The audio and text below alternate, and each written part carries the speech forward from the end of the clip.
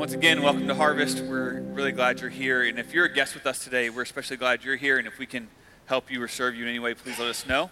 We would really love to do that today. So I'm kind of excited today. We're starting into a brand new series. But before I do that, I want to do kind of like a pre-sermon sermon. Can I do that? Just like real quick, can you just indulge me for a moment here? There's a couple things. Anytime you jump into a new series, I kind of feel like there needs to be a little bit of a groundwork. There needs to kind of be some things said. And this one maybe even more so for a couple reasons. So let me kind of just explain a couple things this morning. Although not the norm for us here at Harvest, this series is going to be what I would call a truly topical series.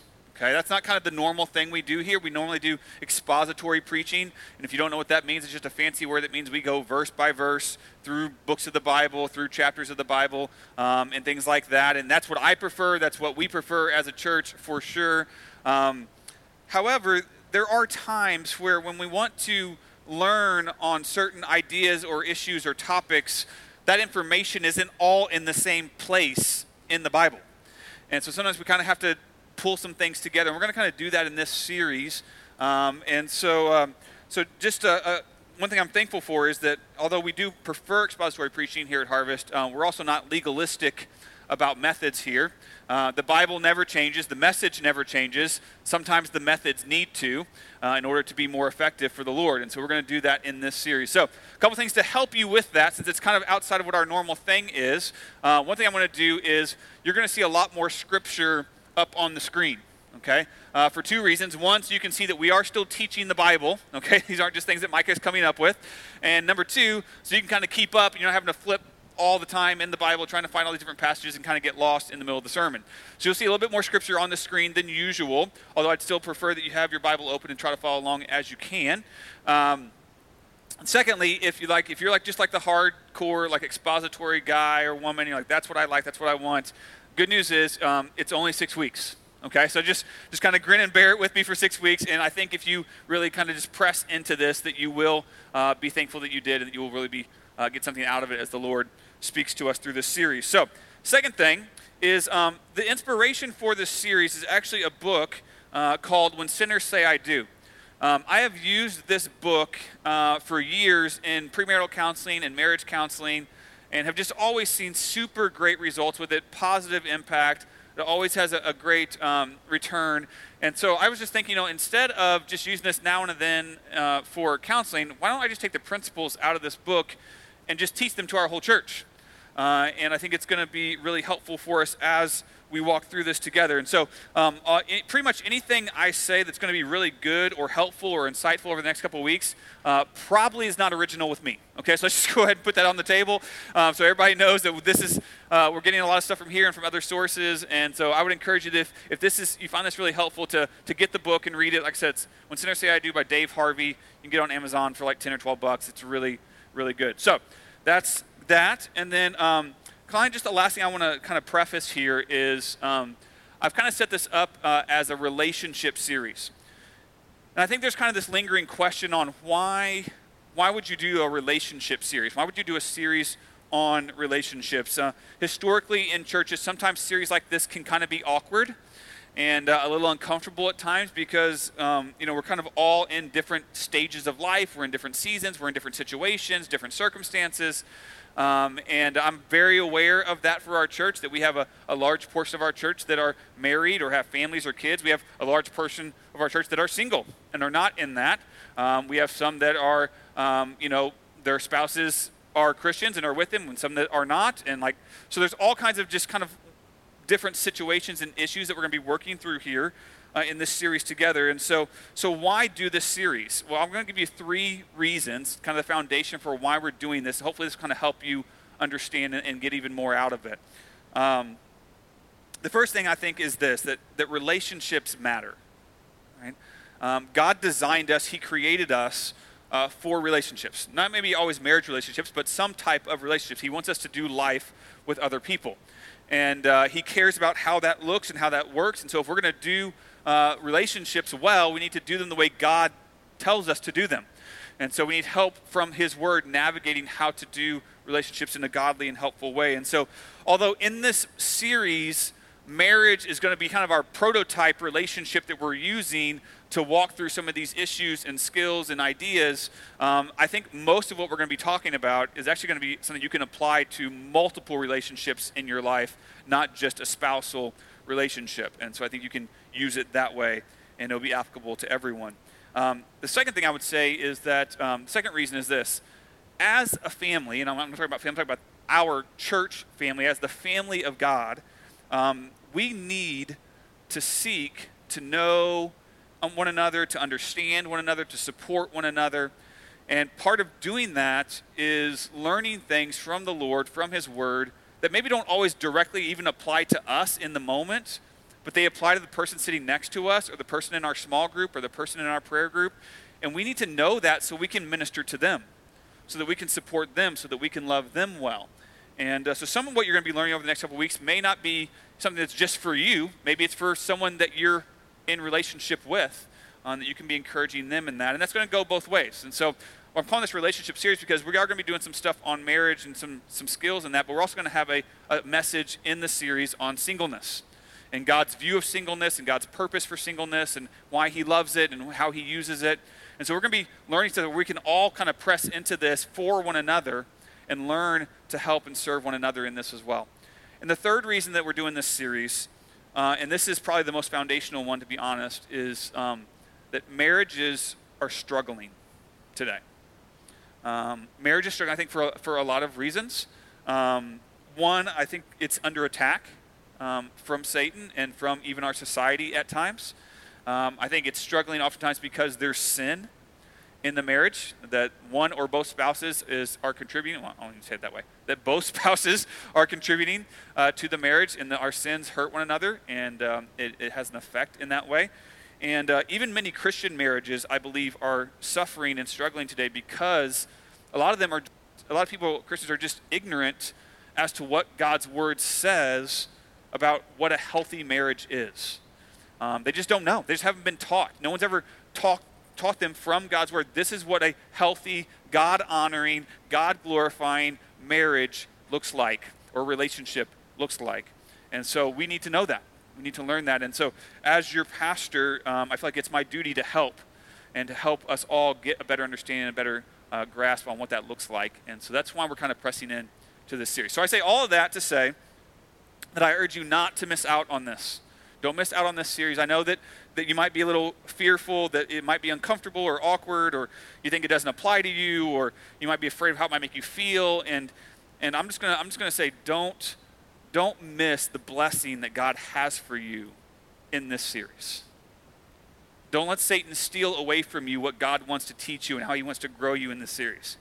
He would love nothing more than to do that. Okay, but I really think that it's something that we can all learn from, and the Lord's going to help us in. Amen? Are we good? All right. Now for the sermon. Okay, so this morning, go ahead and grab your Bibles, open up to Jeremiah chapter 9. That's where we're going to be starting at. If you need a Bible, there's a hardback black one somewhere there on the floor around you. You can grab that and go to Jeremiah chapter 9. And so the entry-level message today for the new series is the shocking truth about marriage. And I think we're going to need to learn some things, or maybe relearn some things about marriage from what we previously thought or have been taught or know. Before I do that, I want to say this, ask a question, and just ponder this for a second here. What makes a marriage successful? Or I could rephrase it. What makes a marriage last? Sometimes that's the marker, it seems like, anymore. Does it last even? What is it? What do you have to have to make it in marriage? What are some thoughts? Let's just do a little interaction this morning. Like, call out some things. What are some things that you think makes marriage successful? Give me some ideas. Lord, grace, honesty, communication, respect, commitment, forgiveness, love. There's a good one. Marriage, love. Just throw that one in there on the end there. Sense of humor. Okay. All of that is true. I think all of that, we've been married for 15 years. I think all of that's true. I think all of that has a place in making marriage work. But here I think is the real secret that a lot of people have not gotten yet as to why marriage works. The most important thing in making marriage work is your view of God. It's what you think about, it's how you see, it's how you relate to God. It's what has the biggest impact on your marriage. I'll phrase it like this. What I believe about God determines the quality of my marriage. What I believe about God determines the quality of my marriage. And we can apply that again to any relationship. That's what determines the quality of the relationships in my life. What I believe about God undergirds all of that. So let me see if I can show you that from Jeremiah chapter 9 this morning. Verse 23. Thus says the Lord, let not the wise man boast in his wisdom. Let not the mighty man boast in his might. Let not the rich man boast in his riches. But let him who boasts boast in this, that he understands and knows me, that I am the Lord who practices steadfast love, justice, and righteousness in the earth. For in these things I delight, declares the Lord. What the prophet is saying here to us is that the most important thing in life, the thing that most impacts us, the thing that has the biggest effect on who we are and how we relate to others and what we do, he says, first of all, it's not wisdom. He says, don't let the wise man boast in his wisdom. It's not about wisdom. That's not the most important thing, right? It's not reading all the right books. It's not knowing all the right answers. It's not being an expert on whatever it is. He says it's not the wisdom thing. That's not the most important. He also says it's not strength. He says, don't let the strong man boast in his strength. It's not about your strength. It's not about your ability, right? It's not about the strength of your love or the strength of your commitment or the strength of your abilities or your communication skills. It's not about that. That's not the most important thing. He says it's not in your money. Nobody said that one earlier, by the way, when we were talking about what makes marriage work.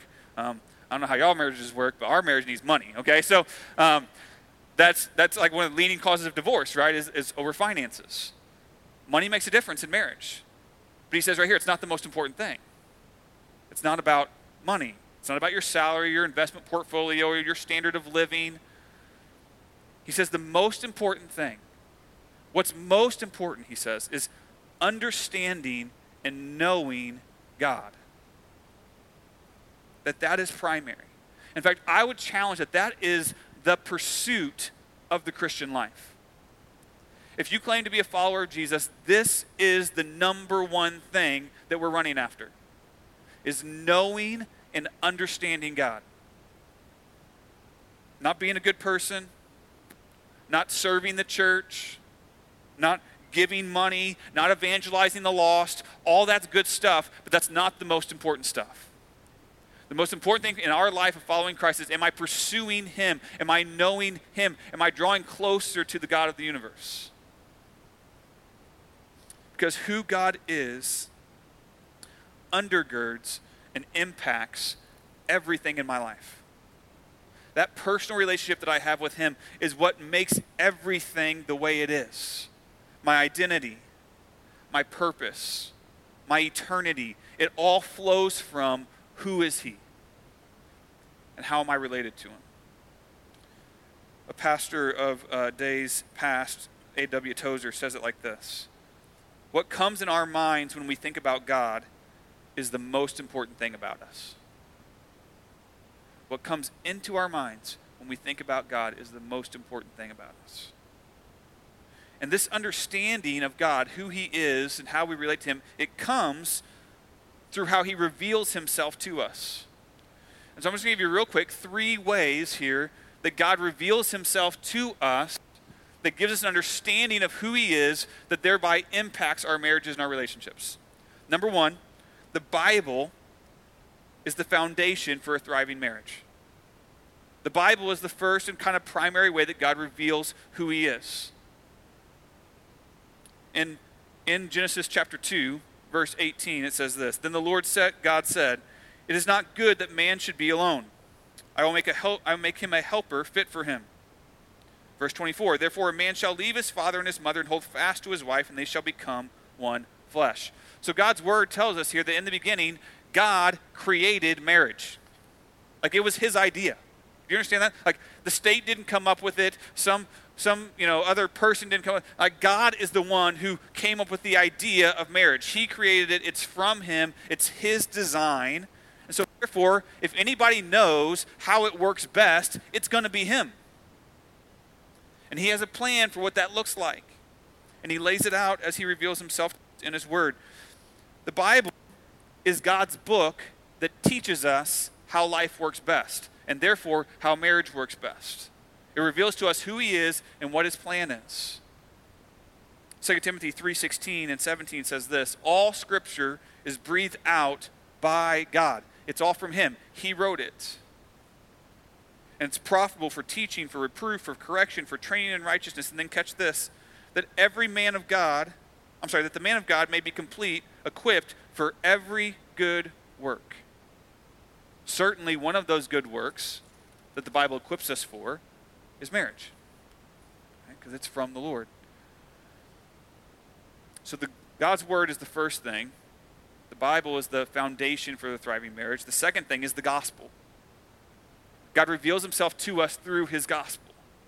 The gospel is the fountain of a thriving marriage. It's what fills us. It's the source. It's 1 Timothy again, chapter 1, verse 12 says this: I thank him who has given me strength, Christ Jesus our Lord, because he judged me faithful, appointing me to his service, though formerly I was a blasphemer, persecutor, and insolent opponent. That's all of us, by the way. All of us at one point were opponents of God. But, he says, I received mercy because I acted ignorantly in unbelief, and grace of our Lord overflowed for me with the faith and love that are in Christ Jesus. This is us. This is every follower of Jesus Christ. At one point, we were sinners. We were opponents of God. And only by his mercy, only by his grace that overflowed into our lives are we saved and redeemed and changed and brought closer to him. And the same is true for your spouse. So when I start to understand that God's grace is the only reason I'm here, God's grace is the only reason that I am anything available to me or to my spouse or to my kids, and my spouse the same way, then God's grace becomes the fountain that fills my marriage, that is the source behind my relationship, that brings grace in. Because we're both just broken sinners that have been overflowed with the grace of God. That's the gospel. And then the third way that he reveals himself is the glory of God. The glory of God is the focus of a thriving marriage. This is the focus. Every single one of us was created for the glory of God. That's our purpose. Isaiah 43 says it like this, verse 6. I will say to the north, give up, and to the south, do not withhold. Bring my sons from far and my daughters from the end of the earth. Everyone who is called by my name, whom I created for my glory, whom I formed and made. We were created for the glory of God. That's our purpose. 1 Corinthians 10:31, Paul says it similarly. He says, so whether you eat or drink or whatever you do all to the glory of God. So everything we do should be to glorify him, including the way that we do marriage. The purpose of my marriage is to bring more glory, more praise, more respect and honor and worship to God. So to summarize, here's the way I would say that. When I believe that God's word is authoritative, that God's grace is sufficient, and that God's glory is preeminent, then my marriage will be all that he designed it to be. When I come back to those three things, God's word, God's grace or gospel, and God's glory, then my marriage will be centered and founded where it needs to be. What I believe about God determines the quality of my marriage. It has to start there. And because what I believe about God also impacts what I believe about myself, here's the next hard truth that we have to come to grips with. Number 2, I am the worst sinner in my marriage. I'm the worst sinner in my marriage. 1 Timothy 1. Go ahead and flip over there if you're not there yet. I want you to see this for yourself. 1 Timothy chapter 1, verse 15.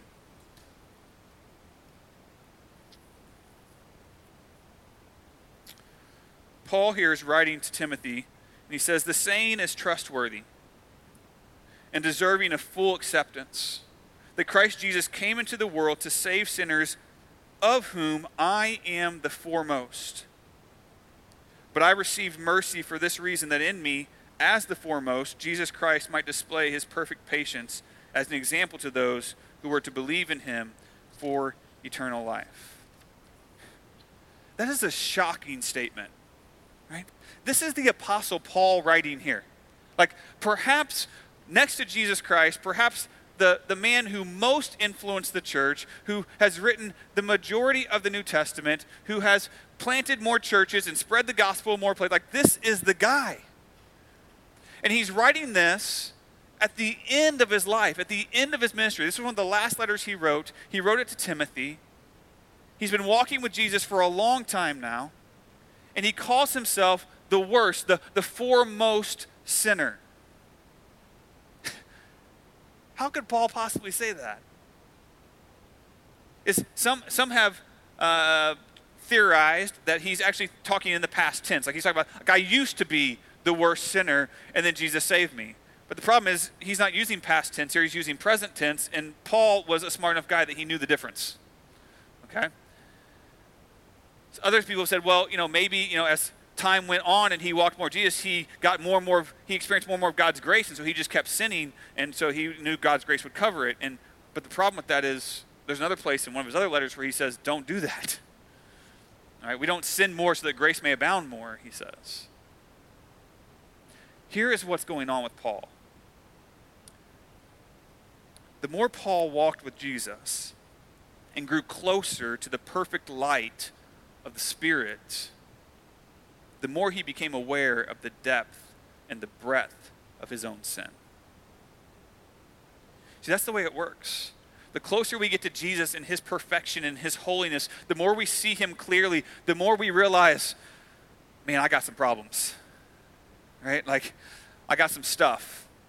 And it reveals more and more of the sin in my own heart the closer I get to Christ. I've noticed in my years in Christianity that sometimes people, as they go more and more years into being a Christian, the longer they're a Christian, they start to focus more and more on other people's sin. Right? They start pointing out other people's sin more and more because they feel like they're arriving. And that's bad, guys. That's just reeking of self-righteousness. If we're truly growing in Christ, if we're truly coming closer to Jesus, we should not be becoming more self-righteous. We should be becoming more humble in the presence of a perfect, holy God and saying, I am undone with the breadth and the depth of the sin in my own heart.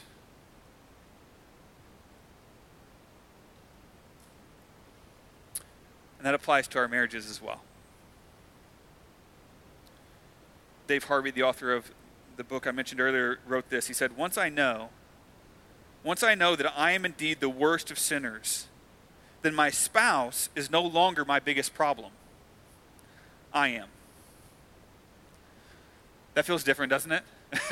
A lot of times when we're in the fight, when we're in the conflict, when there's all the stuff going on, all we want to do is blame them and point to them, and you did this and you did that, and we feel like they're the one causing all of it. But reality is, if I'm in front of Jesus, my heart is not clean. And I got stuff on my side that I need to own and I need to deal with, and I need to deal with my stuff before I start trying to deal with my spouse's stuff.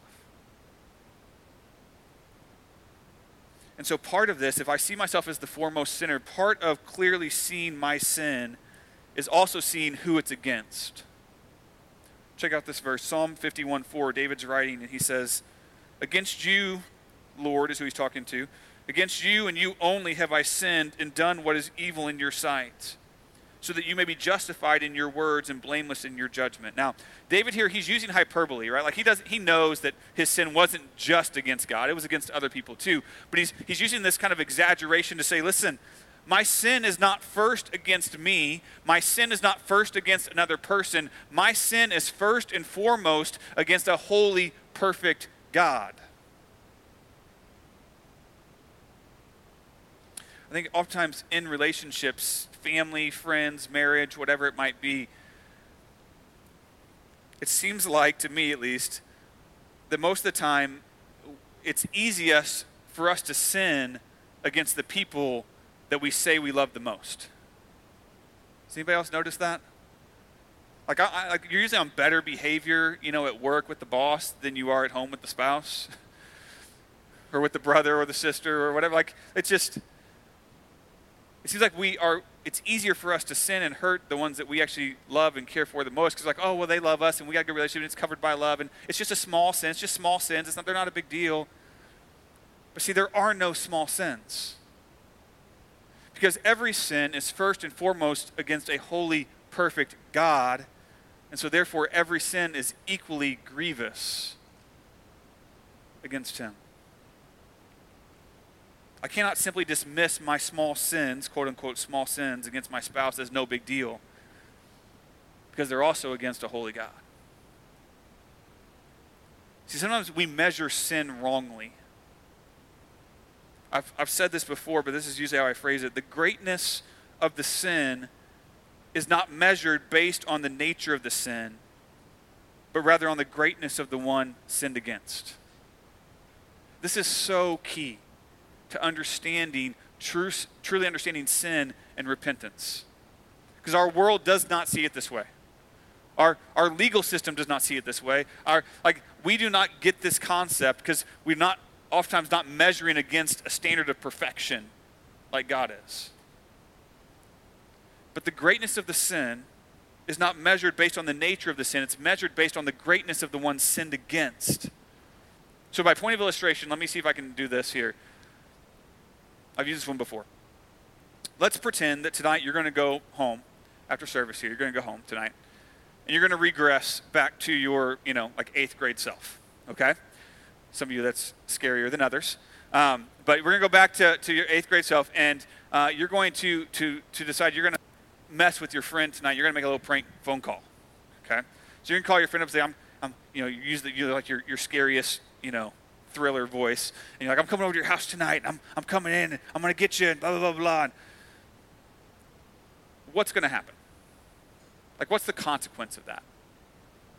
Might be mad at you. Maybe lose a friend. Not much, right? Like, not that big of a deal. And then let's say you hang up the phone, you pick it up again, and you make the exact same phone call to the President of the United States. I'm coming to your house tonight. I'm going to break in. I'm going to get you.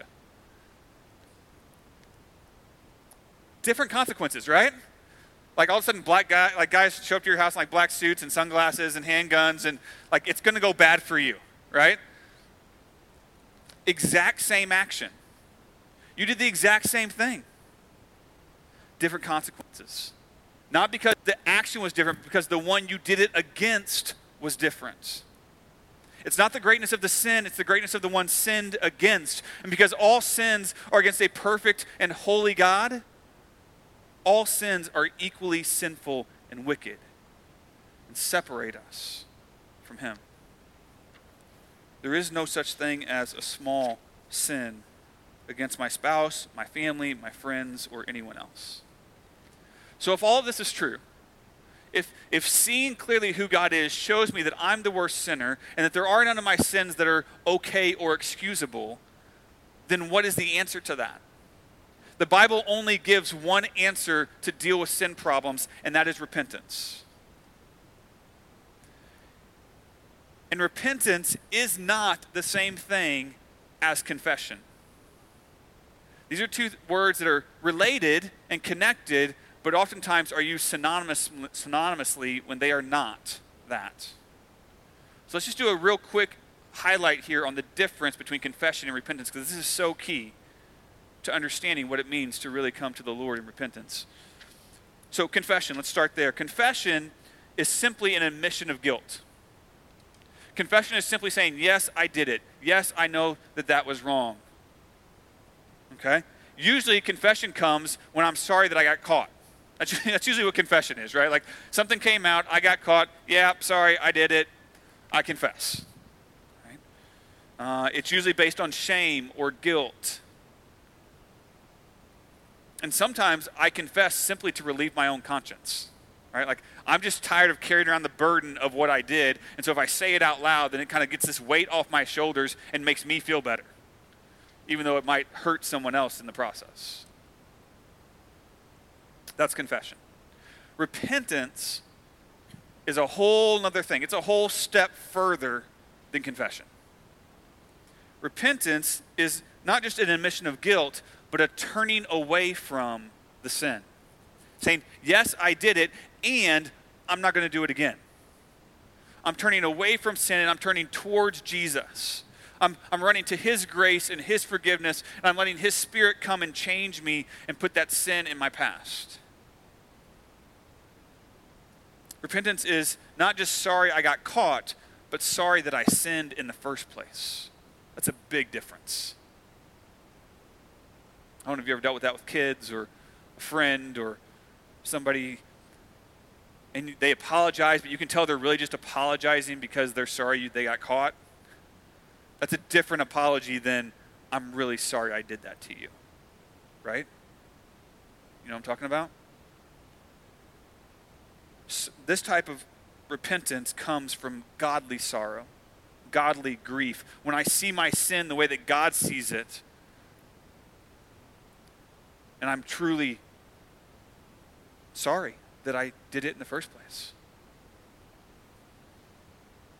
And repentance is also a response of genuine conviction from the Holy Spirit.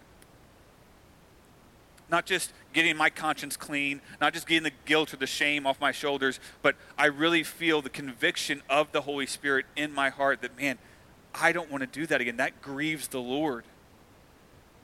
And that's the last thing I want. The answer to our sin is not simply confession. Confession is an okay place to start, but that's not enough. We have to get to repentance. And repentance oftentimes has to happen at two levels. As we just said, all sin is against a holy God, and so therefore repentance first has to happen with him. I have to repent to the Lord. And then oftentimes I need to go repent to someone else as well, whoever it was I sinned against. Spouse, kids, friend, family, whatever it is. I am the worst sinner in my marriage. And I require a life of repentance. That should be the life of every Christian. An ongoing life of repentance. Just day in and day out. And I need that in my marriage. Instead of pointing fingers at them, instead of blaming them, instead of always thinking that they're the problem, I need to realize that I have a sinful heart and I need repentance and I need to get my stuff right with the Lord.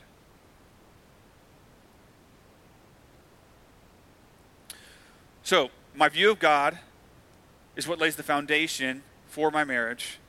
My view of God shows me that I am indeed the worst of sinners. And the third thing is, my view of God shows me that sin makes marriage war. Makes marriage war. Let me share this story with you here. July 21st, 1861. The first major battle of the Civil War started before dawn. The roar of artillery seemed to awaken everyone in Virginia as the Union and the Confederate armies clashed among the farms by a stream called Bull Run. But a strange thing happened as the battle intensified. Hundreds of Washingtonians, senators and representatives, government workers and their families, all dressed in leisure apparel and carrying picnic baskets, raced to the hill near Manassas to watch the battle unfold. Armed with opera glasses to survey the fighting, they chatted amiably as men were slaughtered on the fields below. One Northern sympathizer commented, "That is splendid. Oh my, that is first rate. I guess we will be in Richmond by this time tomorrow." Spirits were high, toasts were raised. All in all, they thought it was a superb way to spend a summer afternoon. Suddenly, a rebel counterattack led by a strong charging cavalry swept over the Union flank, putting the army to flight. Even to the untrained eyes, the implications were obvious. The serene picnic ground was about to become a battle zone. Mass confusion erupted as spectators fled just moments before the Confederate wave washed over the hill. The entertainment was over. The battle was upon them. The picnickers discovered something about war that day. you can't be close to it and safe from it at the same time. Only the naive think that they can stand on the sidelines of warfare and merely be entertained. When war enters the scene, everything it touches becomes a battlefield. That's the nature of sin. Sin is war. It creates war that threatens our lives, our hearts, our marriages, our relationships, all of it. And so 3 ways that sin makes war in our lives and our marriages that we need to be aware of so that we can handle it correctly. Number 1, sin makes war with God. Romans 8:7-8 says, "For the mind that is set on the flesh is hostile to God. For it does not submit to God's law. Indeed, it cannot. Those who are in the flesh cannot please God." Right? So because of my sin, because of my sinful heart, it makes me hostile to God. It makes me not want to submit to God's law. And I cannot please God when I'm operating in my flesh, when I'm operating in sin. Because sin makes war with God. It puts us at odds with Him. Also, sin makes war with others. We see this all throughout the scriptures. You can go back to the very beginning with Adam and Eve, right? Like, they eat the fruit, and then God comes, He's like, what's going on? And what do? They start blaming each other, right? Like, no, it was him. No, it was him. Like, it makes war with other people. Their first 2 sons. One of them ends up killing the other over sin. Right? We can go all through the Bible. You have Achan, where he steals the stuff at Jericho, right? and gets found out. And not only he dies, but his entire family is killed. You have King David, the man after God's own heart, the top king of Israel, whose sin not only led to adultery, but also led to murder. Our sin doesn't just affect us, doesn't just affect God, it makes war on others, including our spouse, including our friends and our family and our relationships. But also, sin makes war with myself. I think this one is the most telling. Galatians 5:17 says, "For the desires of the flesh are against the Spirit. The desires of the Spirit are against the flesh. These are opposed to each other to keep you from doing the things that you want to do." And who's ever felt that inside, right? That you have these kind of 2 forces inside of you that are fighting it out and battling. You have your flesh, your sinful side that wants to do all this stuff, and then you have the Spirit of God living inside you because you're saved, and you have these two forces that are just fighting against one another. My dad used to describe it as 2 dogs, right? Everyone has 2 dogs inside of us that are fighting it out, and the one that's going to win is the one that you feed the most. It's the one that I'm pouring into. It's the one that I'm giving my time and attention to. Giving my time to God's Word and to the Spirit and to prayer and to following after Christ, or am I giving my time to all these other things in the world that are feeding my flesh?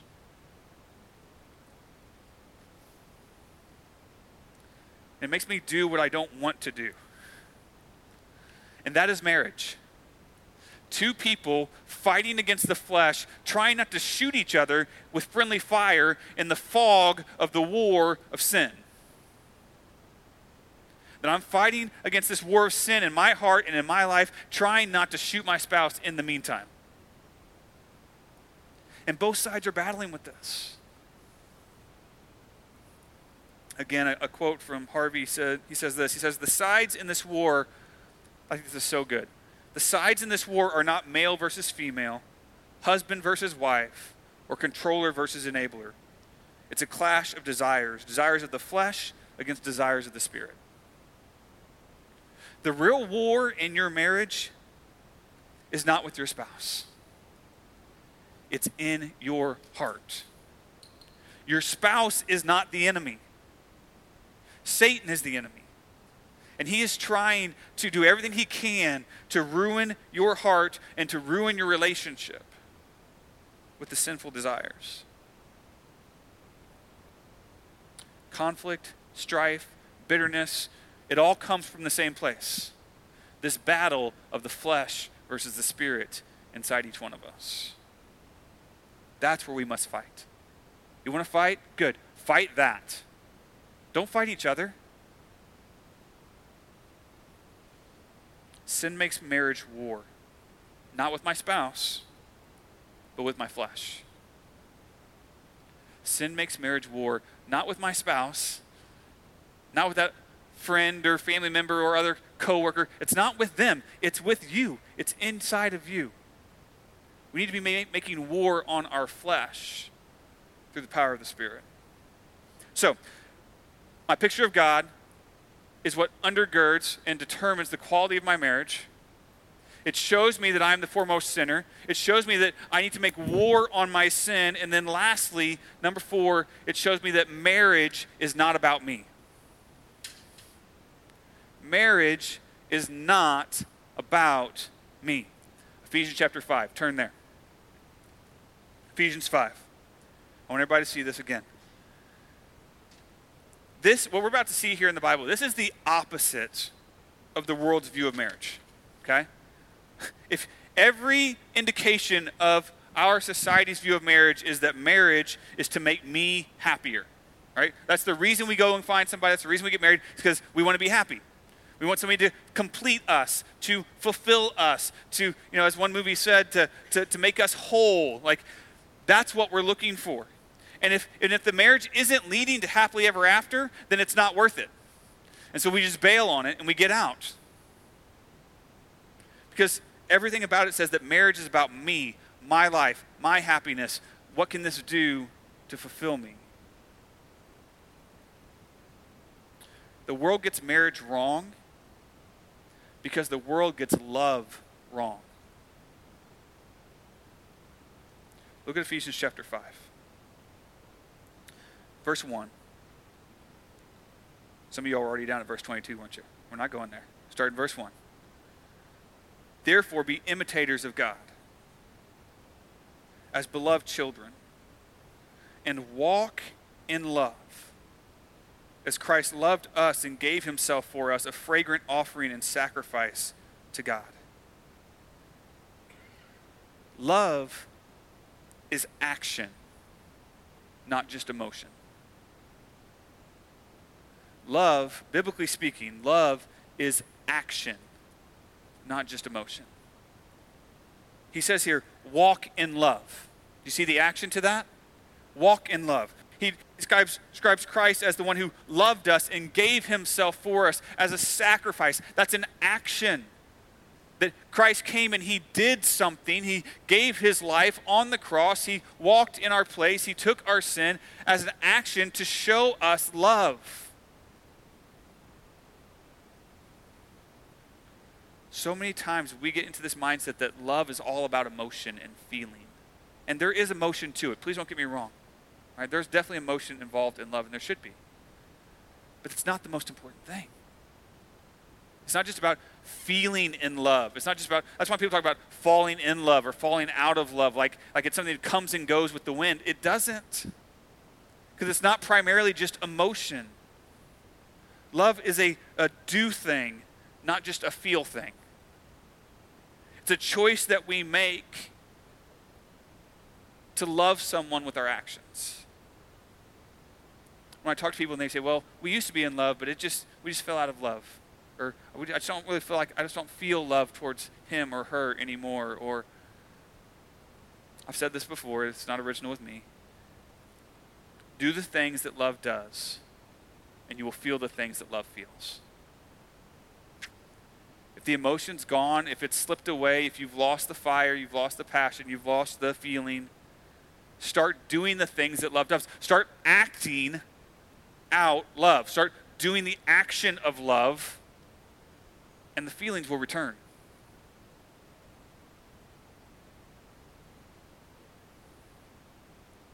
So love is action, not just emotion. So based on that, now go down to verse 22. Wives, submit to your own husbands as to the Lord, for the husband is the head of the wife, even as Christ is the head of the church, his body, and him is himself its Savior.